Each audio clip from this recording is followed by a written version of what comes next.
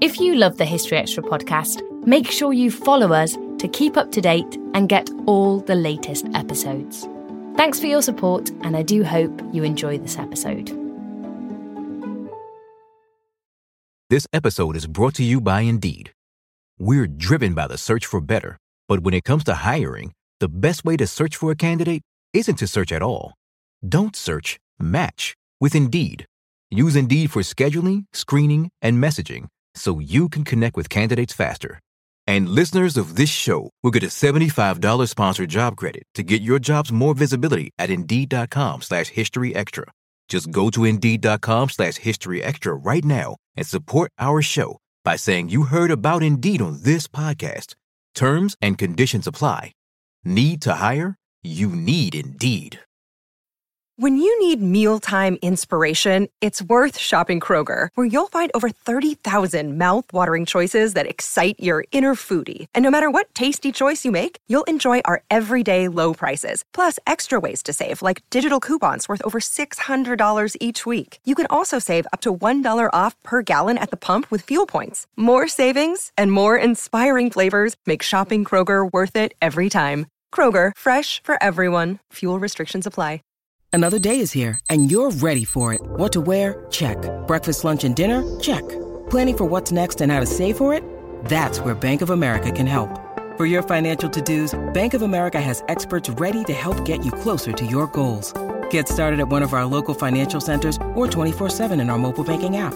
Find a location near you at bankofamerica.com/talktous. What would you like the power to do? Mobile banking requires downloading the app and is only available for select devices. Message and data rates may apply. Bank of America NA, member FDIC.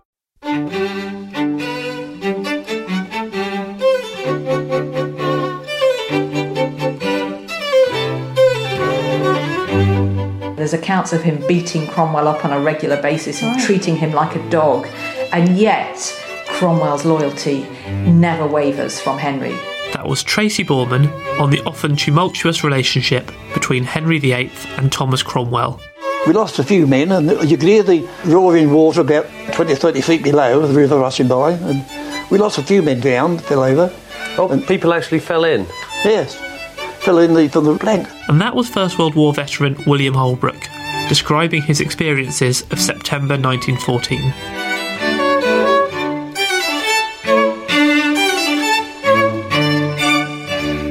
You're listening to the History Extra podcast from BBC History Magazine. We're the UK's best-selling history magazine, available from all good newsagents or via subscription. Check out our latest subscription deals at historyextra.com/subscribe. The magazine is also now available on many digital devices, including the iPad, iPhone, Kindle, Kindle Fire, Google Play, Kobo and Zinio. Look out for us in your App Store or newsstand, or find out more at historyextra.com/digital. Hello and welcome to the latest episode of the History Extra podcast. I'm Rob Attar, the editor of BBC History Magazine. First up this week, we're talking about Thomas Cromwell. Born to a lowly family in Putney in the late 15th century, Cromwell went on to become one of the most powerful men in Tudor England, second only to the king. But who was the real Cromwell, and what caused Henry VIII to condemn his one-time favourite to the executioner's block? Our featured editor Charlotte Hodgman met up with historian Tracy Borman at Hampton Court Palace to find out more about the highs and lows of Henry's henchmen. Thomas Cromwell, how did he actually become Henry's right-hand man in the first place? It was really a tale of rags to riches with Thomas Cromwell. He was the son of a blacksmith. He had a very hard upbringing. There's hints of violence on the part of his father.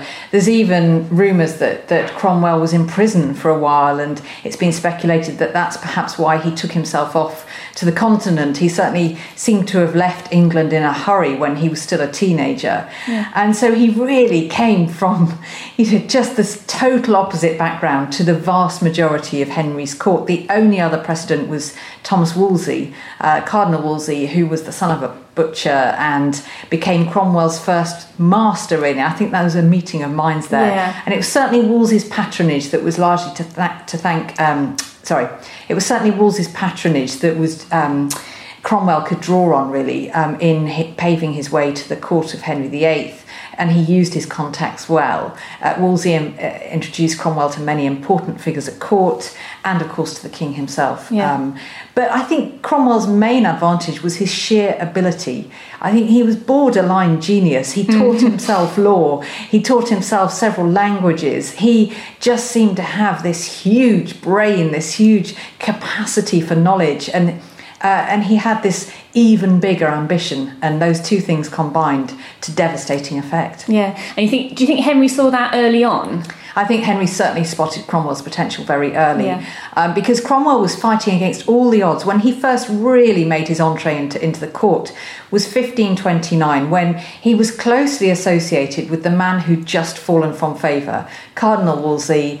Nobody could have expected Cromwell to succeed. In fact, he was probably expected to go the same way as his master, and yet he not only managed to pave his own way in that court, but he won back Henry's favour for Wolsey, albeit in some degree, not a total reclaim of favour so that Wolsey was reinstated, but certainly he made Henry think benevolently towards the cardinal again.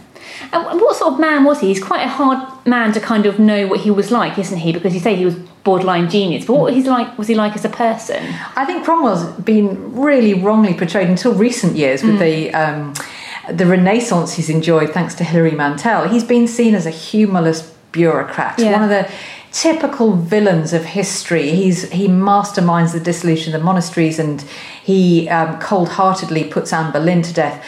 He had such a different character, I think, to that. Certainly he was ruthless, certainly he was ambitious, but he was also funny, he was irreverent, he was highly intelligent. He had this sense of not being afraid of authority, and just appealing to the human side of people in authority. So, for example, when he wanted something from the Pope, he gave him sweets because he knew the Pope had a sweet tooth. And he won people round in surprising little ways like that. And I think I totally warmed to him when I was doing my research. That's certainly not the idea that you say has been portrayed of him before. He's been, I always think he's been quite cold and humourless. Absolutely, and that side has come through very strongly, and certainly he was ruthless when he needed to be. But then this was a dog-eat-dog world, the Tudor court. If you weren't ruthless, you wouldn't survive. Yeah. Certainly you wouldn't survive in any powerful capacity, and Cromwell undoubtedly wanted power, so he had to fight fire with fire in that way. But he did have this softer side to him. He had very close friends who he was very loyal to. He was very, very loyal and loving towards his family too. And I think that's what Hilary Mantel really draws out in her novels to very credible effect, actually. Do we know what his contemporaries thought of him? Yeah, the opinion is quite widely divided among contemporaries, and his friends literally don't have a bad word to say about him. They praise his loyalty, his steadfastness, the fact that he'll do anything for them, and you get a sense that his son in particular really loved him, really looked up to him. But his enemies can't think of a good word to say about him. I think the character who most interests me in terms of his descriptions of Cromwell was Eustace Chapuis, the imperial ambassador, because he was a natural enemy of Cromwell, but he can't help himself. I think he kind of liked him. Yeah. And so he does admit that, Cromwell could just hold everybody's attention rapt when he was telling a joke, or that he threw a great party, he was a brilliant host. And so I think his descriptions are probably the most accurate, because you get the good and the bad. And would you say it was a friendship between him and Henry, as well as a kind of, political and, a power type thing? Do you know, I don't think it ever quite was. It's certainly not in the way that Henry VIII related to Cardinal Wolsey. I think he trusted Wolsey a lot more. I think there was a companionship that you don't sense in the same way with Cromwell. And I think Henry had his fingers burnt by Wolsey and would never quite trust a so-called low-born minister in the same way as he did Wolsey. That said, Cromwell took risks in his relationship with Henry. He told Henry hard truths that other courtiers wouldn't dare. And you get the feeling that he was a lot more frank, a lot more open with Henry, and didn't always just play the courtier with him. Yeah. The break with Rome and the dissolution of the monasteries is probably one of his high points for Cromwell, wasn't it? how much power did he actually have at this point? Cromwell was all powerful at that stage. The opinions divided as to how soon he conceived the idea of the Reformation in its totality, including the dissolution of the monasteries. Undoubtedly, other minds contributed to that, but Cromwell was the one with the vision and with the audacity to take it forward. And when the Reformation was at its height in the late 1530s, certainly from 1536 onwards, Cromwell was all powerful. There's quote after quote from different ministers, from different ambassadors, basically saying he is the number one man at court, second only to the king, and some even rumoured he had his eyes on the throne himself, although I think we can discount that. And his relationship with Anne Boleyn has also been quite well documented. Did he really sort of mastermind her demise? Did he really hate her that much? I think the relationship between Cromwell and Anne Boleyn was fascinating. They were allies for quite a long time. They certainly shared a love of the reformed religion. And Cromwell put Anne on the throne, there's no doubt about it. He was the one who finally secured the divorce from Catherine of Aragon for Henry, which of course brought Anne to power. But their relationship did break down, and I think what Cromwell realised was that he was backing the wrong horse. When Anne failed to give Henry the son that he craved, her star was falling at court. Cromwell could no longer associate himself with her. And it was also, there's a sense of it's a battle to the death. I think it was almost Cromwell's neck or hers. She openly threatened him. She said she would like to see his head off his shoulders. And so it wasn't a sort of unprovoked attack on his part. I think he was fighting for survival. So why was she against him? What happened to cause her to hate him? I think it's really interesting because I think one of the main reasons was that she felt that the Reformation was going too far and it was becoming too much about profit. So she agreed with the dissolution of the monasteries, but she thought that the profits ought to be diverted to charitable causes, to setting up new foundations, rather than just swelling the royal coffers. So that was certainly a point of contention. But also I think she realised that Cromwell wasn't an unquestioned supporter of her, that he wasn't going to be with her through thick and thin, that he was just there for as long as she was powerful and then he would desert her. And so she set out to mastermind his downfall, and it was really who could get there first. And I do think it was thanks to Cromwell that Anne was executed. There are many different theories about Anne's downfall, but you can certainly see the paths and the sort of the tangled web, if you like, that he wove to entrap Anne. Yeah. And at what point would you say that Henry's high opinion of Cromwell started to wane? I think it was quite late in the day, because even in April 1540, so a mere 2 months before Cromwell's arrest, he was made an earl. He was made Earl of Essex. He was given great honour at court, and ambassadors suddenly reported, Cromwell's star is on the rise again. It's all looking favourable for him. And then suddenly, and it was so sudden, the 10th of June, the Privy Council meets, Cromwell arrives late, and he's immediately arrested. And you get the sense of shock from Cromwell. Even just, I was looking at letters that he wrote just hours before that. There's no indication that he knew what was going to come. He didn't see it coming. He didn't see it coming, and Cromwell knew everything that was going on at court. So I think it was certainly a conspiracy by Cromwell's enemies, notably Stephen Gardiner, Bishop of Winchester, and also the Duke of Norfolk. I think Henry himself still retained quite a lot of affection for Cromwell, but he was persuaded against him by this conspiracy. Do you think that had been happening for some weeks beforehand, even though Cromwell wasn't aware of that? I think this power struggle between those two big rival factions, Cromwell on the one hand and Gardiner and Norfolk on the other, that had been going on for years, not just weeks. And Cromwell had always just about managed to get the upper hand, although what Norfolk in particular had over him was that he was blue-blooded. He was of noble stock, and he really used that with Henry. It's like, look, you can't trust these low-born ministers. Look what happened with Wolsey. And I think gradually that played on Henry's increasing paranoia. And then Cromwell arranges the disastrous marriage to Anne of Cleves, and that certainly doesn't help his cause towards the end. Yes, I mean, Anne of Cleves, it wasn't his finest moment. Do you think he was surprised? I think he was. I think he'd taken sort of the necessary precautions to ensure it would be a good match, in that he had sent Holbein over to take Anne's portrait so that Henry wasn't just marrying blindly, and it came back a very nice portrait and Henry liked it very much. But I think Holbein has sort of flattered Anne, although I think also that's been overplayed, that she was the ugly wife.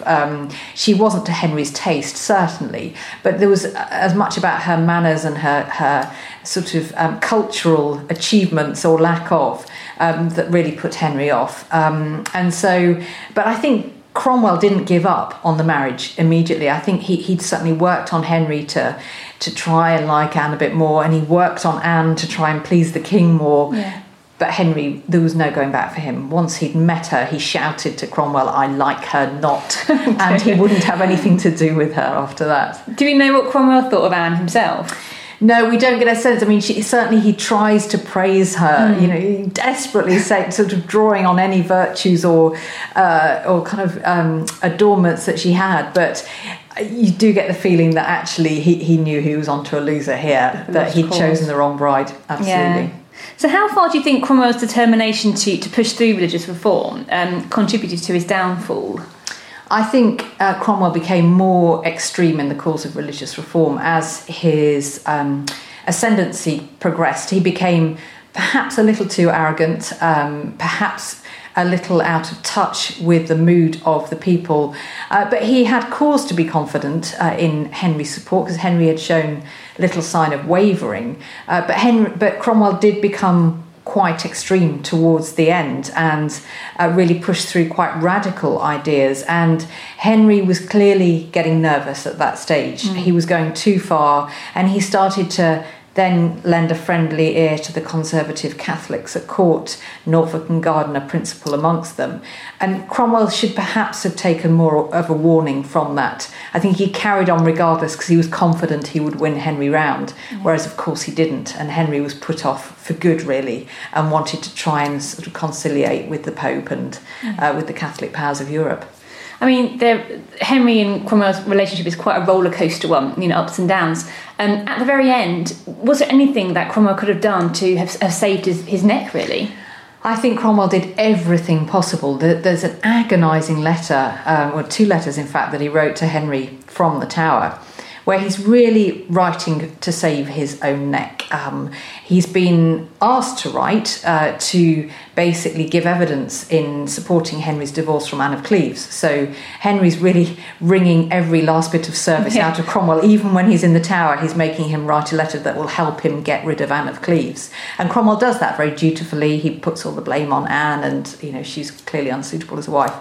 But then there's the desperate pleading of a doomed man, and it's heartbreaking reading that final letter that he writes to Henry, which is full of pleading and begging for forgiveness and saying what a wretched subject he is. And then, as if that isn't enough, he adds a desperate postscript in which he pleads for mercy, mercy, mercy, and you just know that's his last letter, and he of course doesn't get mercy.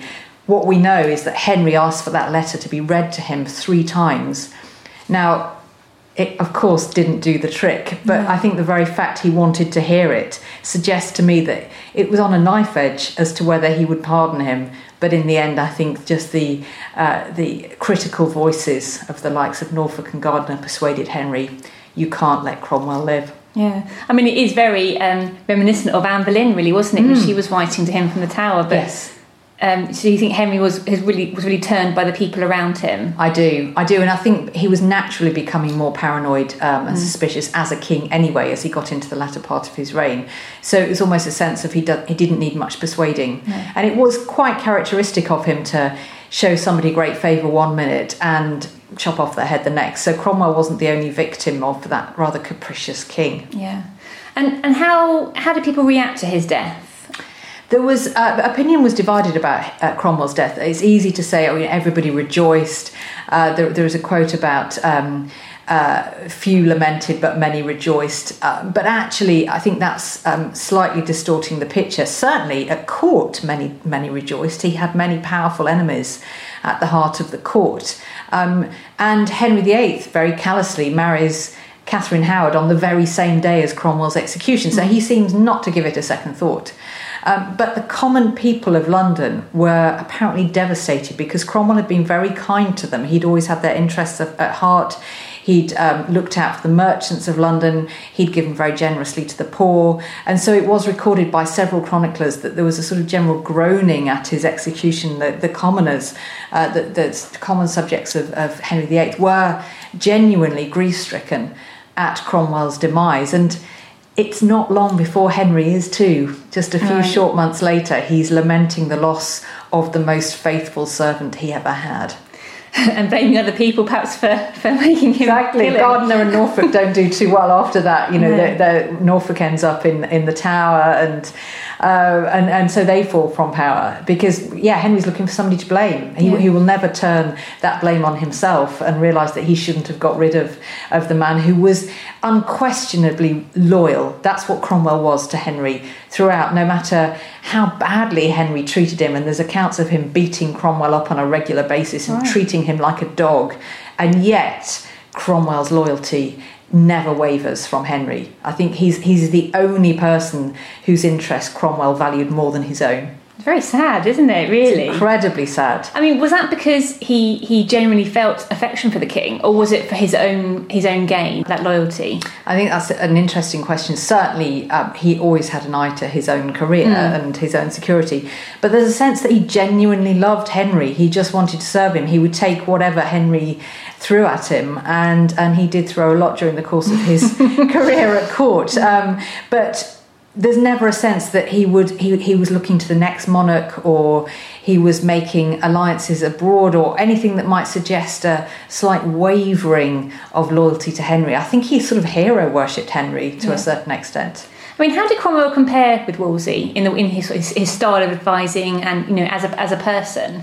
I think they were like two peas in a pod, really. They were from similar backgrounds, and that was remarked upon a lot because that wasn't the usual route to court. No. You had to be born into it. And they were both very clever, very witty, very irreverent, quite a disrespect for authority. And so they kind of won Henry over in that way. Yeah. But I think Cromwell appreciated the difference being that Henry would never allow himself to get as close to anybody as he did to Wolsey. So there was a respectful distance, I think, between Cromwell and Henry that hadn't existed between Henry and Wolsey. And did he ever have anybody like Cromwell and Wolsey after they... That was it. That was it, really. That there was a succession of different noblemen at court and different advisors, but there was never another Cromwell or another Wolsey. That was it as far as Henry was concerned. He just became increasingly paranoid, irascible, unpredictable, and right up to his final days. And nobody could judge which way he was going to go, but certainly there was nobody at court who would gain that same level of power. How did Cromwell behave with his own family? What sort of man was he there? You get the sense from the few letters that exist about Cromwell and his family that he was a very loyal husband, a very loving husband, actually, and loving father. But quite a lot of inference needs to be made, particularly with his relationship with his wife, Elizabeth, which has been portrayed as very affectionate, very close. But in fact, there isn't that much evidence of their relationship, full stop. There's one letter that survives that Cromwell wrote to his wife, and it's really a covering note because he's sending her a rather unusual gift, which is a dead deer that he has slaughtered on a hunt, and it's not even all for her because he includes instructions for her to chop it up and give half to his friends. Very romantic. And so how romantic is that? But he does sort of address the letter to my well-beloved wife Elizabeth, although that was a common term of endearment in Tudor times. His relationship with his son, there's much more evidence of the closeness that exists, and many letters were exchanged with Gregory, and Cromwell certainly focused a lot on Gregory's education. And unusually, his two young daughters, who sadly died very early on in their life, Cromwell also invested in their education, and I think that's real credit to him as a father because that certainly wasn't the norm. So overall, the picture is one of a man who was intensely loyal to his immediate circle, but obviously ruthless to quite a few others beyond that. Why has he had that bad reputation until quite recently? What's caused that? I think partly people have just neglected that other side, that other part of his life. They've focused on his public career, and that creates quite a one-dimensional character. This, as I mentioned, a sort of humorless bureaucrat who's just focused on business and quite cold and calculating, whereas in his more personal letters and correspondence, the other Cromwell, the witty, kind, loyal man emerges so strongly, and I think is as significant. It's not to do with great state affairs, but it's about the man who ran those affairs, and so I think it deserves exploration, and that's certainly what I tried to do in my book. That was Tracy Borman. Tracy's book, Thomas Cromwell, The Untold Story of Henry VIII's Most Faithful Servant, will be published next week in the UK by Hodder and Stoughton, and it should be available for the Kindle in the US at a similar time. Tracy has also written an article on Thomas Cromwell in the September issue of BBC History magazine, which is out now.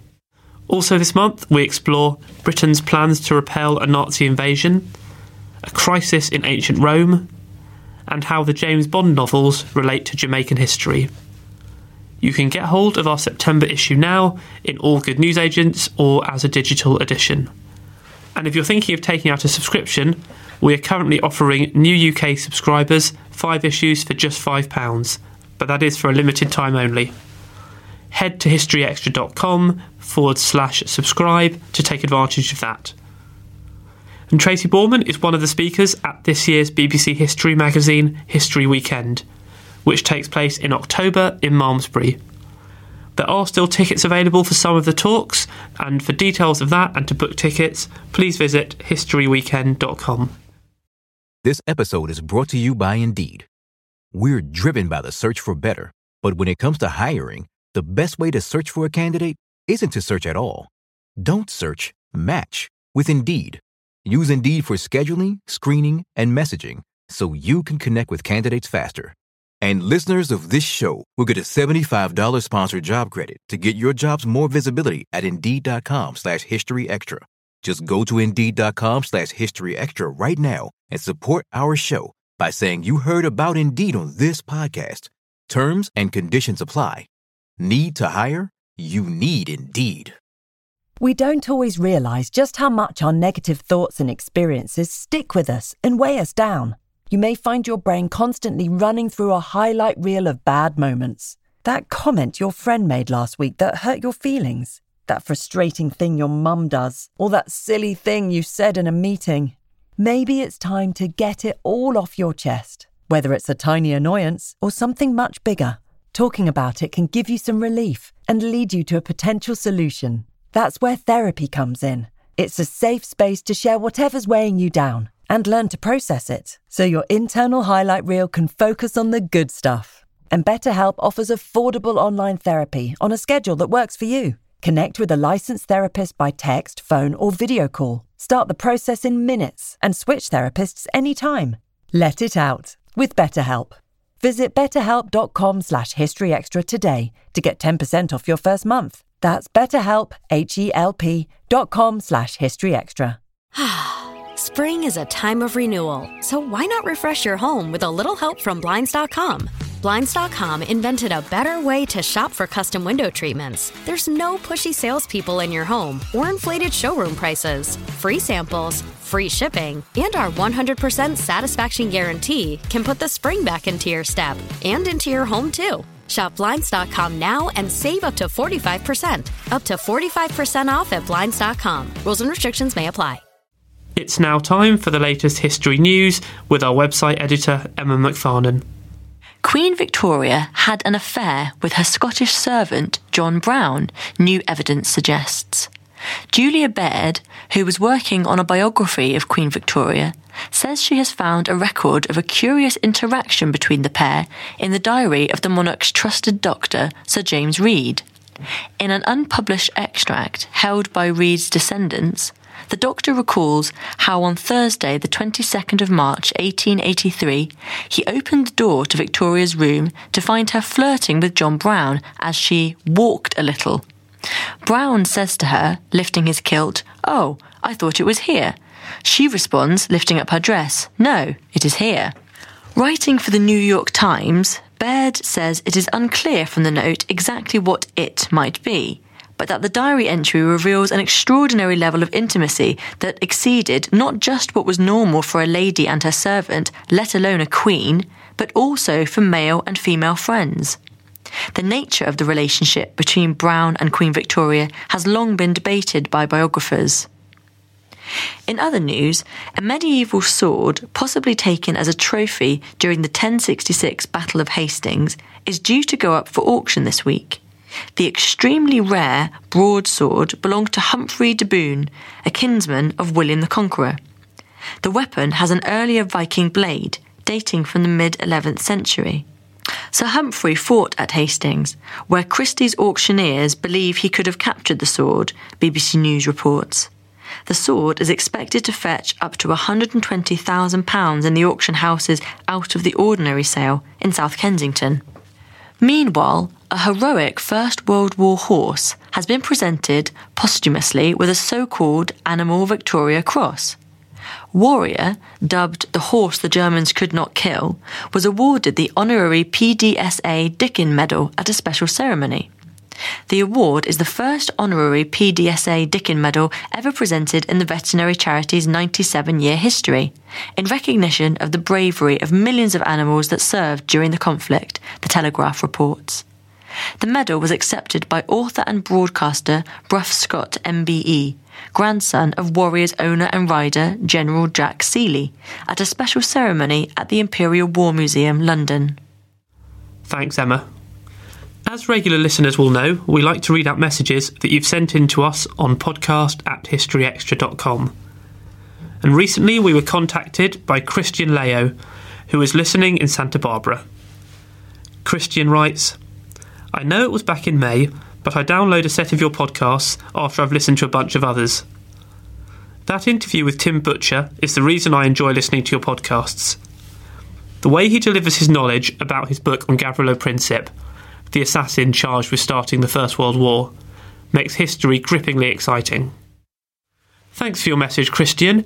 If anyone would like to listen again to that interview with Tim Butcher, it can be found in our episode from the 22nd of May, which is still available to download, as indeed are all our previous broadcasts. Now, since June this year, we've been running a series in the magazine entitled Our First World War, which recreates the events of 100 years ago through the voices of those who were there.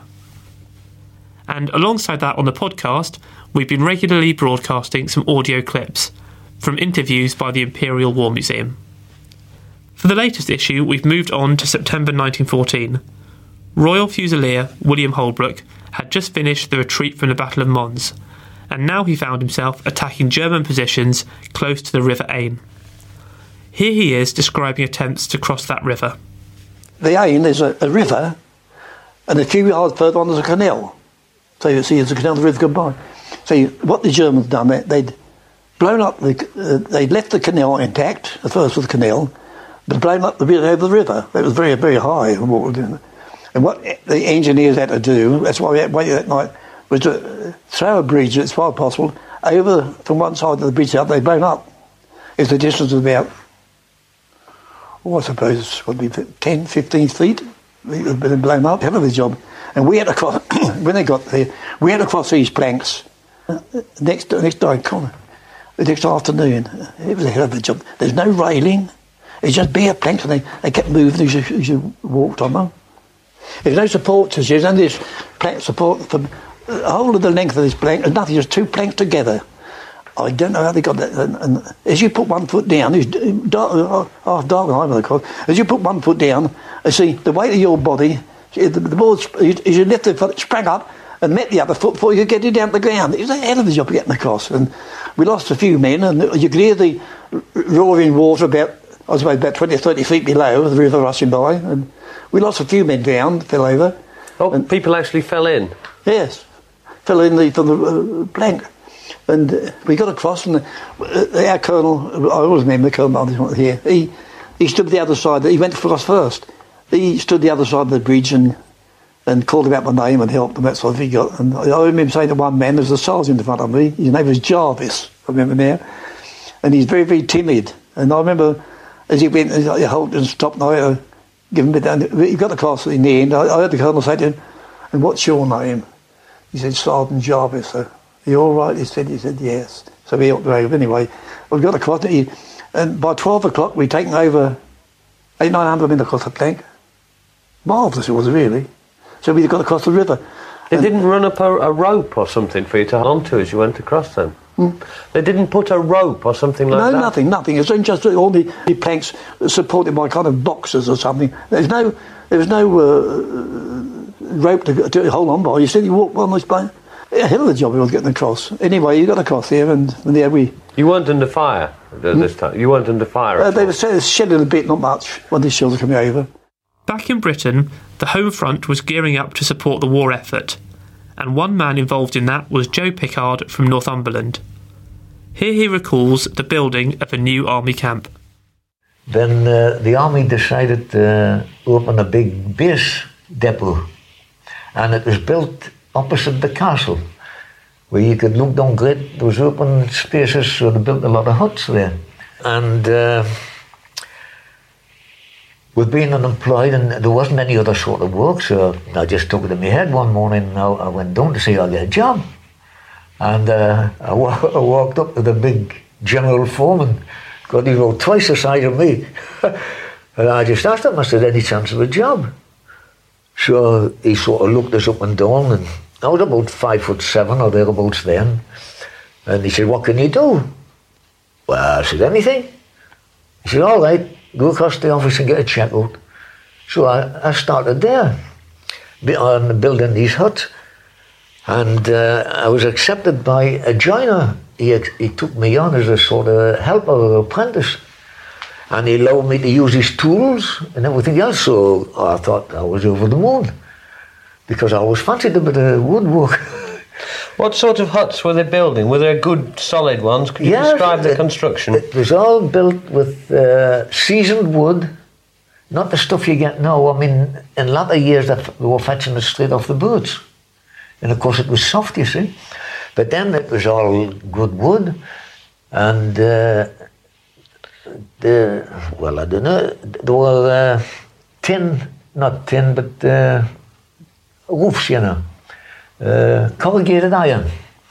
That was the roofs.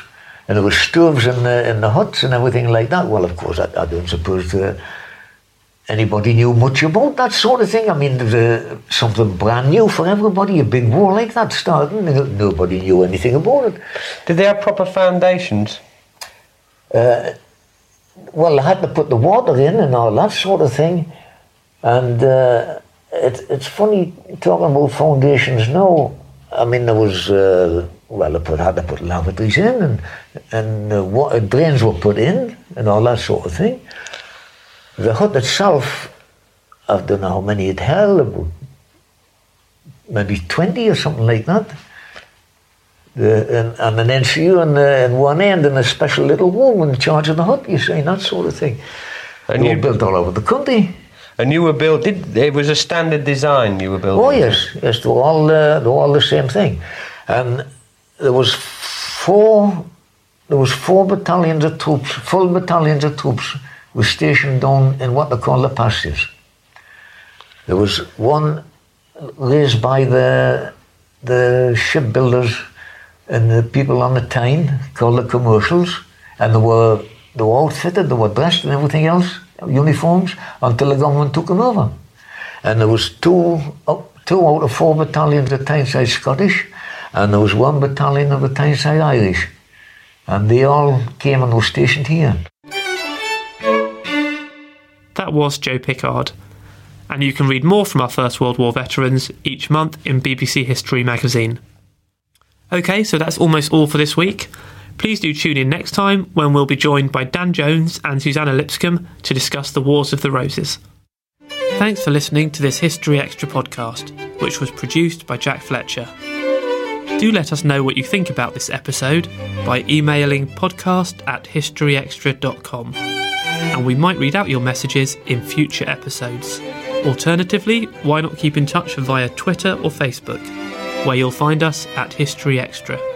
For more great history content, don't forget to visit our website historyextra.com, where you will find history quizzes, galleries, articles and more. Plus, it's where you can download every single previous episode of this podcast.